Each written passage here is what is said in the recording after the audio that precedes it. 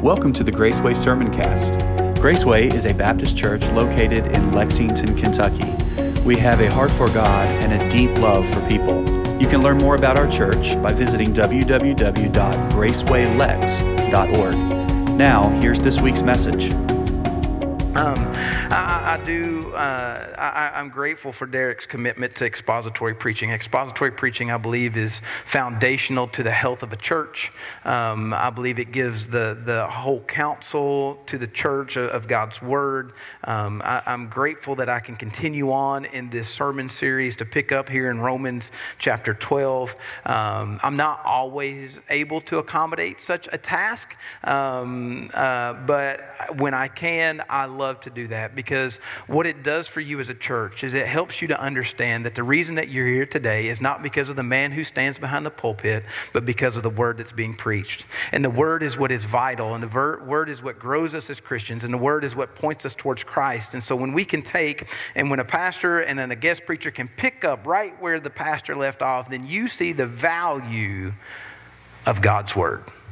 And that's what I want to do for you today. I want to pick up here in Romans chapter 12, verse 9. And we're going to read all the way through verse 21. So I'm going to take all of the easy stuff for Derek. I'm not leaving any of the low-hanging fruit for him. I was so excited to see that he left me such low-hanging fruit in a passage. And so I'm going to take all of it. And I'm going to go for the rest of the chapter. So I'm going to stick him with chapter 13 when he returns to come back. Or whoever's preaching next week, if they pick up chapter 13, I'm going to let them talk about submission to authority.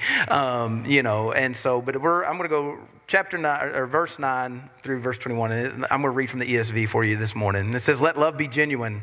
Abhor what is evil. Hold fast to what is good. Love one another with brotherly affection. Outdo one another in showing honor. Do not be slothful in zeal, but be fervent in spirit. Serve the Lord. Rejoice in hope. Be patient in tribulation. Be constant in prayer. Contribute to the needs of the saints and seek to show hospitality. Bless those who persecute you. Bless and do not curse them. Rejoice with those who rejoice. Weep with those who weep. Live in harmony with one another. Do not be haughty, but associate with the lowly. Never be wise in your own sight. Repay no one for evil. Repay no one evil for evil, but give thought to do what is honorable in the sight of all. If possible, so as far as it depends on you, live peaceably with all. Beloved, never avenge yourselves, but leave it to the wrath of God. For it is written, 'Vengeance is mine, I will repay,' says the Lord. To the contrary, if your enemy is hungry, feed him. If he's thirsty, give him something to drink. For by doing so, you will heap burning coals on his head. Do not be overcome by evil, but overcome evil with good." Would you bow your heads and pray? Father God, Lord, we thank you for this opportunity to come together to worship under the word.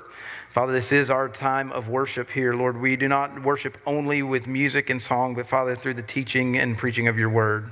So this morning, Lord, I pray that you use me to speak your word and your word only, and may you be glorified. And it's in Jesus' name I do pray. Amen. As you've studied and come through this text, and you've just got through these spiritual gifts that God has provided for you, we get to this portion of Scripture here in verses 9 through 21 that we kind of get the do's and don'ts of Christian living, right? How are we to live as Christians? And if you go back and if you look at the very beginning of the chapter, verses 1 through 8, you kind of see the big idea there that's in those passages is really to give your body and your mind over to Christ, right? They talk about giving you, right? I appeal to you, brothers, therefore, by the mercy of God, present your bodies as living sacrifices, holy and acceptable to God, which is your spiritual worship, right? And he continues on, and Paul encourages you to use those gifts that God has given you, gifts to work within the church. And really here, when we get to this passage, the big idea I want you to understand through these 12 or 13 verses that we have here in Romans chapter in verse 9 is that if verses 1 through 8 tell us to give your body and your mind to Christ, then what verses 9 through 21 do for us is they tell us to give give your body in love and service to the church, that you are to use the gifts that God has given you for the edification of the church, right? That is the body of Christ. So if God's given you gifts, if God's given you something to use, then you're to use that for the edification of the church. A few months ago, Pastor Derek and I were able to attend, we're fortunate enough to be a part of a training session put on by our network. And during our training session, our speaker was Mark Gainey.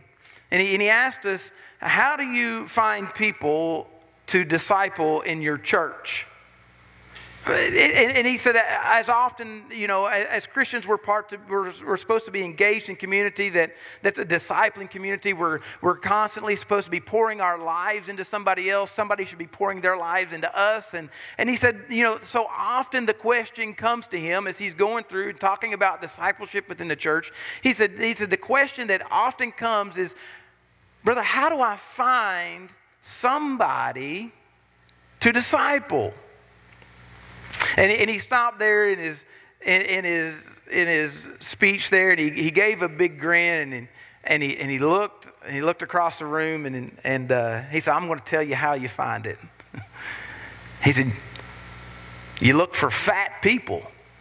Now, I'll be honest, there was a lot of chuckles that went across the room, right? I mean, because at this point, he's in a room full of Baptist preachers, Baptist deacons, Baptist lay ministers, Sunday school directors, Sunday school teachers. I mean, we had just got done eating a great big meal. I mean, it was pretty easy for him, to look. I mean, we're Baptists. It wasn't really hard for him to look across the room and find some people who were physically not as fit as some others, right? I mean, we're Baptists in nature. But he said, let me give you a caveat, right? You heard the wrong term. He said, when I say you look for fat people, I'm not talking about their physical appearance. I'm talking about their spiritual appearance, which is that they're faithful, they're available, and they're teachable.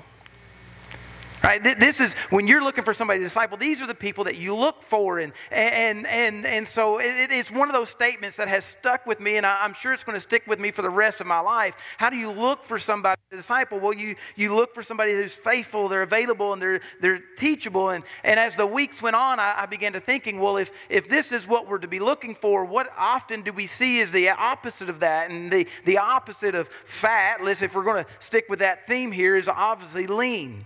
I'm a cross-country coach in my spare time, not that I have any spare time. And one of the things we talk about is trying to learn how to run lean, how to run healthy, how to run and be slim. And so I thought, well, if the opposite of fat is lean, then what is lean? Well, lean, in my terms, is this. Lean is somebody who is lazy, they're excuse-filled, they're arrogant, and they're numb to sin.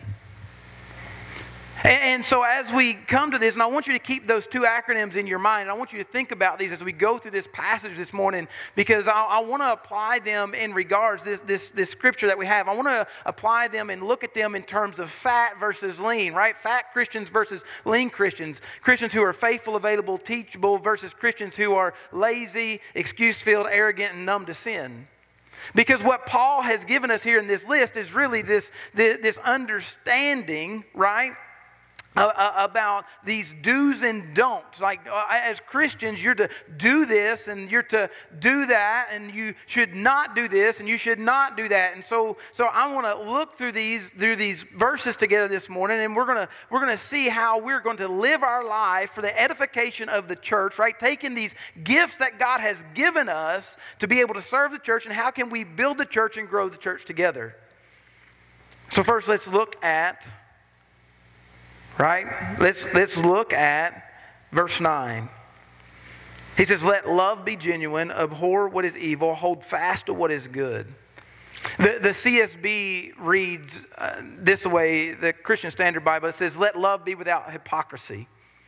Detest what is evil, cling to what is good. A faithful Christian loves without hypocrisy. Right? They detest what is evil. They cling to what is good. They are faithful in God's word. right? They are faithful in obeying its commands. They are faithful in staying away from what is sinful. They are faithful in what it is to hold on to what is good and right and holy. You know, I've often heard, and I have some friends, some personal friends, that they're not Christians, and I invite them to church regularly, and the number one complaint they often look at me and they say, well, I don't want to go to church because of all the hypocrites. I tell them most often, I said, well, what you don't understand is that most of the people in the church understand that they're hypocrites and they're just trying not to become one. But here we see that they don't want to go to church, but as Christians, we are to love without hypocrisy.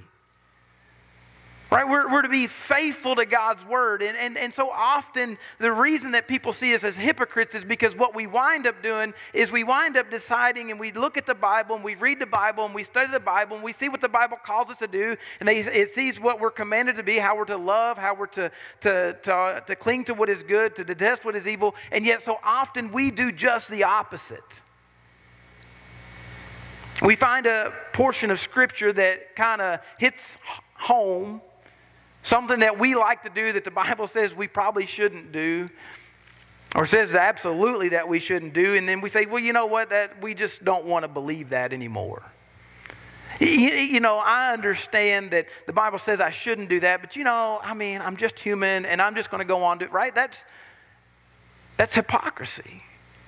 See, on one hand, we say we believe the Bible, we believe it's God's word, we believe it's inerrant, we believe it's inspired, we believe it's infallible, and we believe it should be the rule of our life, but then all of a sudden, we become just like our mother and our father, right, Adam and Eve, and we say, you know what, God, I think I know what's better than you. Right, I think that we're looking and saying, God, your word is not good enough for me, and I'm going to now decide for myself what is good and what I can do and what I cannot do, and I'll obey the parts that I like, but I don't obey, but I'm not going to obey these other parts because, well, who am I hurting anyways? Right, if we say that we trust God and we believe God, then we should follow what God has to say and really not what we want to do. That's what a faithful Christian does. An arrogant Christian says, I know better than you know. If we look at verse 11 tells us not to be slothful in zeal, but be fervent in spirit and to serve the Lord. A faithful Christian is faithful in serving the Lord. They're not lazy. Right? That's the L there in the lean. They're not lazy. There are numerous ways as Christians we are able to serve the Lord. Right? There are prayer groups that we can be a part of. There is opportunities to teach. There are opportunities to preach. There is evangelizing opportunities. We see the gospel to every home. We see the Who's Your One. There are ways that we can give in our tithes and our offerings. There's showing up to service. Right? There's running the soundboard in the back to make sure, like all the technology that goes into today's service. It's not like the 1800s where you just got to a room that was beautifully built and it was built for sound and built to reverberate all the things and you would just get up and you didn't need a microphone. But today, the way that we're constructed, we need those things, and so we have opportunities to serve our churches. Right? There's opportunities to serve in websites and podcasts and Facebook and Instagram, running a copy machine, changing light bulbs. There are spiritual jobs that you can do. There are physical jobs, and a faithful Christian shows up. They're not slothful, right? They're not lazy. They say, I'm going to get up and I'm going to go and I'm going to use the gifts that God has given me. And I'm going to serve the church in that way. There are Christians who know finances. There are Christians who know legal terms. There are Christians who know insurance. There are Christians who know all kinds of different things about how businesses run and how churches run and how things happen in the world. And they can take those talents that they're being trained for by their own corporations and use them for the edification of the church. And they're not lazy about it. They do it with joy. They do it because they want to see the church grow. They do it because they see that as a gift from God that they can take and they can bless the church with the things that He has given them. I was visiting a church the other day, and I overheard a conversation between two members. Part of my job now with the network is I do have a home church, and that I am a part of. My family's there this morning. They're plugged in there. And yet I still get to go out, and I get to serve in other churches within our network, and I get to preach. And sometimes I just go and hang out and just go to service. And I was at a service the other day, and I was visiting, and I overheard a conversation between two of the members, and one had just finished serving down in the children's ministry. And the other person that they were talking to, they said, "Oh, where have you been?" "Well, I've been down. I've been serving in the children's room, and I had, X number of kids, and it seemed to be a crazy time and a little bit, stressful potentially. Anytime you serve in children's ministry if you got 10 or 15, whether they're 5-year-olds or 12-year-olds, it's a crazy time. And so this other person turns and they look at them and they say, "Oh, I could never serve in children's ministry. I just couldn't. I could never go down there and be a part of that." And they told them all the reasons why they couldn't serve in this kids' room. Now, I'll just be honest. Every excuse that this person gave, there wasn't an allergy, right? There wasn't a physical limitation, right? There wasn't a clear, definitive reason that kept this person from being able to go and serve in the children's ministry other than their desire. Right? Really, the only allergy they had was to children. And yet, it was obviously that more people were needed to help serve in the children's area. And this person was really the second part of that LEAN acronym. They were just excuse-filled. "I can't serve, do you know?" I mean, they sounded a lot like Moses, right? To God, "God, I can't go and free the people from Egypt. I stutter. I'm not a good leader. I killed somebody. I can't do all." So it was all these. God was calling them to come serve. God was calling Moses to come serve. And Moses kept saying excuse after excuse after excuse. And so often we do the same things. God is calling you to serve in your church. He's given you a talent and an ability to do something. And when it stands in front of you, all of a sudden you become excuse-filled. "God, I can't do that. God, I can't be a part of that. I'm no good at it. I don't know what to do. I don't know how to do it." And in reality, I have learned in my life that there is nothing that I can't learn if I want to learn it. I was 17 years old. I was called into ministry. And at 17 years old, I had a lot of baggage and I had a lot of issues in my life. And "God, you're not calling me. No, not going to do it. I'm not even going to college." And I wasn't. I was about to graduate high school. I assumed myself that I was going to be, that I was just going to be a blue-collar worker. I was going to work in a factory with my 2 older brothers, and I was just going to do whatever it was, and I was just going to go sweat the rest of my life and work till I was 65, retire, and do whatever. Because I was too dumb. School was hard. I couldn't do it. I didn't want to go to school. I didn't want to do all these things. And so from 17 to 27, I just rebelled against God's will in my life. I acted more like Jonah, right? I just ran. And then all of a sudden, here now at 27, I submit to God's call on my life. 27 years old, never outside of high school, hadn't been back to any education at that point. And for the next 12 years, I spent working and getting my associate's degree, my bachelor's degree, and then my master's degree. Why? Was I any smarter at 27 than I was at 17? Maybe, but probably not. What changed was my desire. See, I was able to do the things that I wanted to do. And so when I finally submitted to God's will, He gave me the talents and the abilities and the skills, and He provided the training to be able to accomplish the things that He wanted me to accomplish within His church. And so I was no longer excuse-filled, right? I became faithful to study. I became available to go to school, and I was teachable, and I received from my teachers the things that I needed to learn. Verse 12 says that we're to rejoice in hope and be patient in tribulation and be constant in prayer.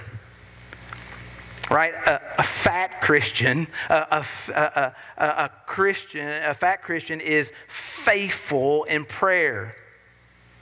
I want to ask you this morning, when things are going bad, when things aren't going the way that you want them to go in your life, are you faithful and are you patient in prayer? If you would, I want to push it a little bit further this morning. Do you pray only when things are bad? Or do you pray when things are good? Do you pray without ceasing? What motivates you to pray? You see, a fat Christian, a faithful Christian prays when times are good and when times are bad. But a lean Christian, a lean person is just arrogant enough to think that prayer is only necessary when things are going bad and not when things are going well. Or they may look and say, well, I know, Pastor, that God knows all things and that God's in control of all things, but really their actions say that they believe otherwise. Their actions say that I'm only going to pray when things go bad because God must have forgotten me somehow. I now need to get His attention, and so I gotta pray more, and I gotta pray with more fervor, and I gotta do some dance, and I gotta shake some hands, or I gotta lay on the ground. I gotta do something so that I can somehow get His attention or to get back in His good graces.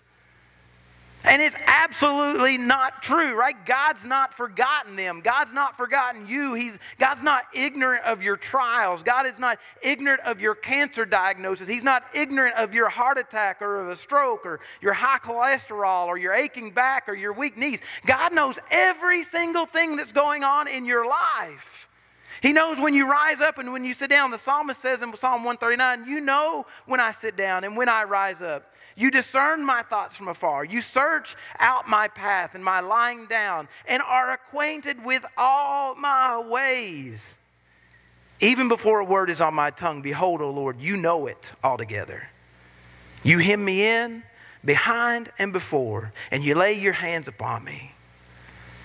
Such knowledge is too wonderful for me. If you skip on down to verse 13 there of Psalm 139, he says, you formed me in my inward parts. You knitted me together in my mother's womb, and I praise you, for I am fearfully and wonderfully made. Wonderful are your works. My soul knows it very well. My frame was not hidden from you when I was being made in secret, intricately woven in the depths of the earth. Your eyes saw my unformed substance, and in your book were written every one of them, the days that were formed for me, when yet there was none of them. Right? We understand, a faithful person understands that God is in control and God knows all things that are going in our life, and He is never surprised by something that happens to us.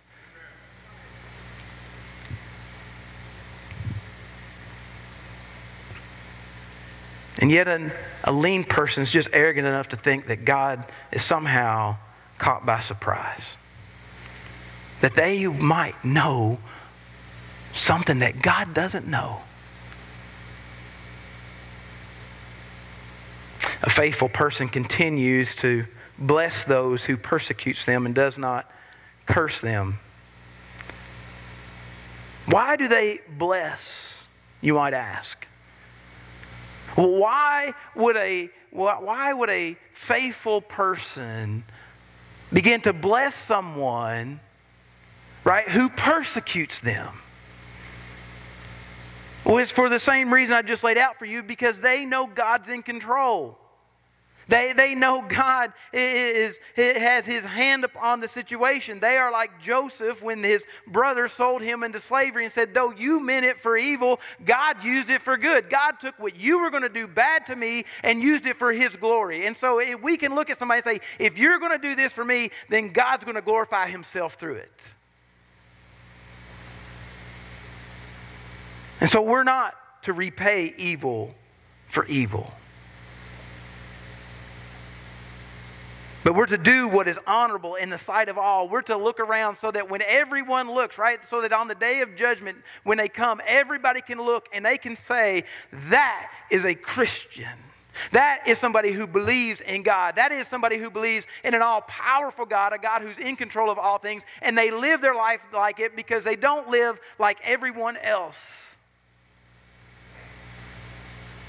And they leave the vengeance to the Lord. Christians who use their gifts that God has given them for the edification of the church are also available. Right? We've seen them be faithful, but now they're also available. I want you to look at verses 13 and 15. Contribute to the needs of the saints and seek to show hospitality. And then in verse 15, rejoice with those who rejoice and weep with those who weep. Christians who use their gifts that God has given them for the edification of the church are available. Available Christians are there both physically and they're there spiritually for their brothers and sisters. Paul says says here that we're to be available to the church to contribute to their needs and to seek to show hospitality. We're to rejoice with those who rejoice and weep with those who weep. Right? And yet so often we are having a problem in our churches of availability. Both physically and emotionally. Right? How can we seek to show hospitality and rejoice with those who rejoice and weep with those who weep if we're not physically here? If we're not available to those who are part of our family? I got to thinking, I'm going to show my age just a little bit. Man, as a young kid, I grew up in a church, and there was a song that was taught to us kids. I think it was taught to us kids. I can remember it from my earliest days.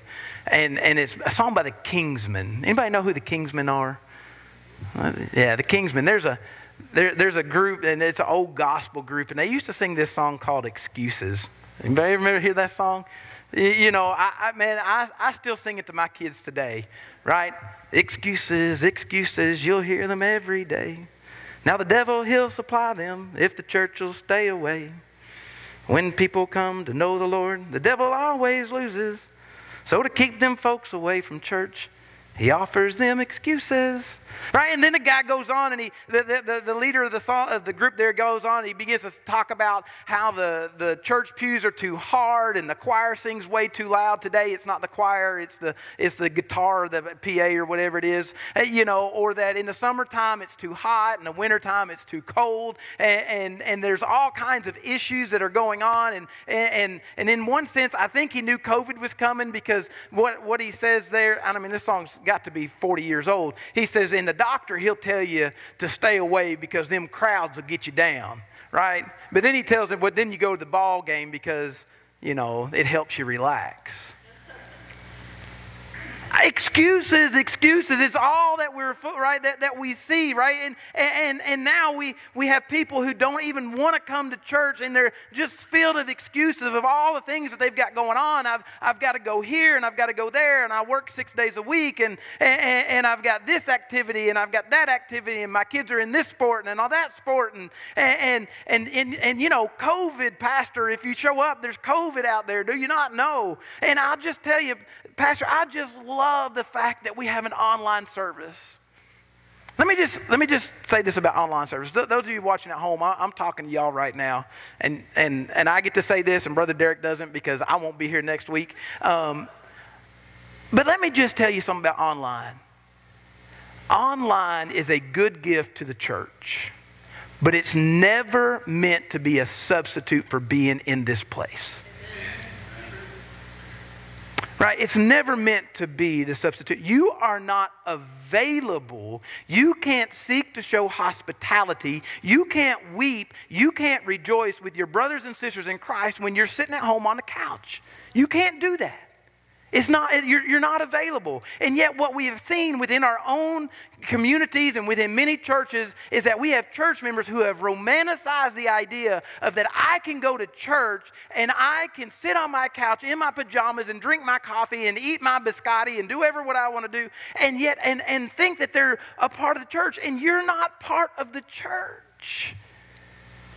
And you're definitely not exercising the gifts that God has given you to be a part of the church, for the edification of the church. To be a part of the church is to be here to gather together, whether it's in this building or another building. When the church gathers is when the people come together, and that is gathering with the church. If you're sick and you've got illness, stay home, right? We get it. That's where online comes together. That's the purpose of online, is to help serve. It's the new homebound ministry for those who are going out. And let me say this, here's the bad part about, here's the thing I like about the old-fashioned homebound ministry. Man, I remember I was 12 years old. I loved being in the sound booth back there in the back, and they'd get done, and I'd get the tape out of the tape recorder, right? And I would take that thing over to the duplicator machine, and I'd put it in there, and I would wind up, and we'd make like 6 or 8 copies, and we would disperse. So I'd hand them to the deacons, and the deacons would take them out to those who were homebound. And that's and let me tell you what's the great idea about that. Because at that point, the person who was homebound was having a physical connection with the person who was going. But today, so often, the issue with online is that the person who's going never has a physical connection to somebody in the church. Whether they're homebound or whether they're just, to be honest, lazy and excuse-filled. Too lazy to get up in the morning, too lazy to get in the shower, too lazy to put on clothes, too lazy to drive down the thing, or too excuse-filled about all the things that are going on.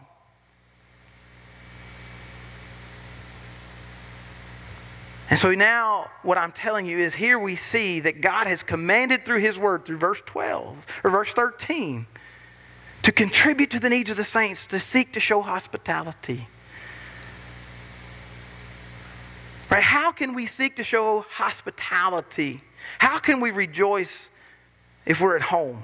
How do we fulfill what Paul says in Philippians 2:4? He says, so if there's any encouragement in Christ, any comfort from love, any participation in the Spirit, any affection and sympathy, complete my joy by being of the same mind, having the same love, being in full accord of one mind. Do nothing from selfish ambition or conceit, but in humility count others more significant than yourselves. Let each one of you not only look to his own interest, but to the interest in others. Right? If we, in reality, staying at home is the reverse of verse 3 there in Philippians. Right? Verse 3 says, do nothing from selfish ambition or conceit, but in humility count others more significant than yourself. By staying at home and saying, I'm just going to worship from home so that I can drink my coffee and eat my bagel, it really winds up just saying, you know what? I'm doing this for my own selfish ambition. The people at church aren't worthy of my time. And so I'm just going to stay here. And I'm not going to look out for their best interest. I could probably go and pray with them, but I think I'll just stay at the house today. Staying at home just so we can stay in our pajamas and drink our coffee does not use the gifts that God gave you for the edification of the church, but it is a selfish act of disobedience because you consider your own pleasure more significant than serving and rejoicing and weeping with your brothers and sisters who have sacrificed their time to gather together as the Scriptures have commanded. Christians who use their gifts that God has given them for the edification of the church are also teachable. They're teachable. Look at verse 16. Live in harmony with one another. Do not be haughty, but associate with the lowly. Never be wise in your own sight.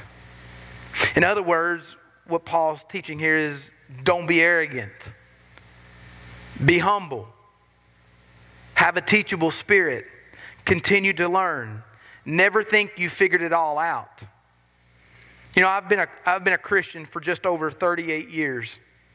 I'm 44. I was saved at the ripe old age of about 5 and 11 months.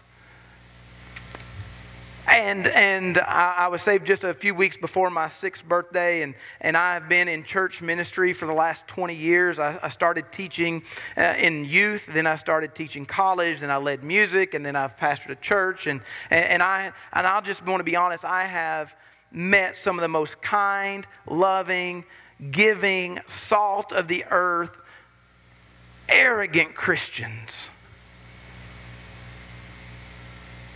People who think that they know all there is to know about the Bible and about God and about Jesus. I have had deacons tell me that they don't need to read the Bible anymore because they've read it once. Not twice, they've read it once. And I've had people look at me and say that they don't need discipleship because, I've kind of figured all that stuff out as to what I'm supposed to do. I once had a man tell me that he didn't want to worship with people from a different ethnicity. Right? Because in his words, their kind need to have their own worship service. And I asked him, I said, brother, then what are you going to do with Revelation? Right? What do you do with Revelation chapter 5 when it says that they were gathered around the throne, every tongue and every tribe and nation, and they were crying together with a loud voice, "Worthy is the Lamb who was slain to receive power and wealth and wisdom and might and honor and glory and blessing." What are you going to do when you go to the worship services of all worship services with every tribe and tongue and nation? And he said, well, I guess I'm just hoping they're going to have their own section. I said, sir, the only segregation that they're going to have in heaven is from the sheep from the goats, and I don't think you want to be segregated out of that. The sheep will spend eternity with their shepherd, and the goats will spend eternity in a place called hell. There is no segregation. There's only one worship service. The problem is he was numb to sin. That's that last part of that lean acronym, numb. He was numb to his own sin. He was numb to the sin of the world. He was numb to everything that was going on. And he needed, just to be honest, he needed Jesus. Church, if we think we have learned everything that we can learn about our God and that we don't need discipleship, and that we don't need to study and learn from others who are older than you, others who are younger than you, others who are the same age as you, let me tell you this, then if you think you know everything there is to get about God and everything that you can know in this lifetime, then your God is too small. He's just too small. You don't have a proper view of who God is. But my God, the maker of heaven and earth, the one who spoke the world into creation, is so big that, as the old hymn says, right, Amazing Grace, how sweet the sound, right, that when we've been there 10,000 years, bright shining out of the sun, we've no less days to sing God's praise than when we first begun. In 10,000 years, you won't have even scratched the surface of what you can know about God, and you'll still be so amazed by Him that you'll still be learning for all eternity. And so if you don't like spending the short amount of time, the whisper of a life that's in here, right? This wisp of a life that you have on this earth, learning everything you can about God, then eternity's going to be, eternity for you. Because that's what you're going to do for eternity. You're going to learn, and you're going to be so amazed by your God that in an infinite amount of time, you still won't understand His goodness and His greatness and His love and His mercy and His grace.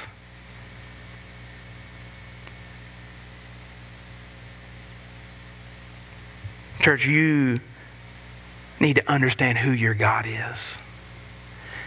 And when you have a proper understanding of God, you will continue to learn everything and anything you can about Him. And you will be humble enough that when somebody says, "Do you know this?" you won't look at them and say, "No." You'll sit and you'll listen and you'll learn. I learn stuff from my children. I learn stuff from my grandparents. I learn stuff from people like me. I've been to high school. I've been to college. I've been to seminary. And I still haven't grasped everything there is to learn about my God. And I still learn every single day. I'm still involved in a discipleship group that helps me learn and grow and challenges me and helps me look at Scripture. I'm still part of a pastor's group that we come together and we talk about who God is and how we lead our congregations and how we raise them up and how we can better glorify Christ because of who He is. And we can still learn. Church, you're to be teachable. Not arrogant enough to say, I know it all. One final story and then we'll get ready to close. I told you I've had deacons tell me that they read the Bible enough, and other people tell me they know enough that they don't need discipleship. I remember there was a lady that was in her 70s. She had another lady who was leading a discipleship group, and she came to her and said, hey, I'd like for you to be a part of this discipleship group. And the lady said, well, you know, I've been discipled. I know everything. I think I'm pretty good. She obviously wasn't fat. She wasn't faithful. She wasn't available. She definitely didn't have a teachable spirit. I don't care if you're 7 years old or if you're 70 years old or if you're 97 years old. You can continue to learn and be discipled. Church, as we close this morning, I want to ask you this question. I do want to ask, are you fat or are you lean?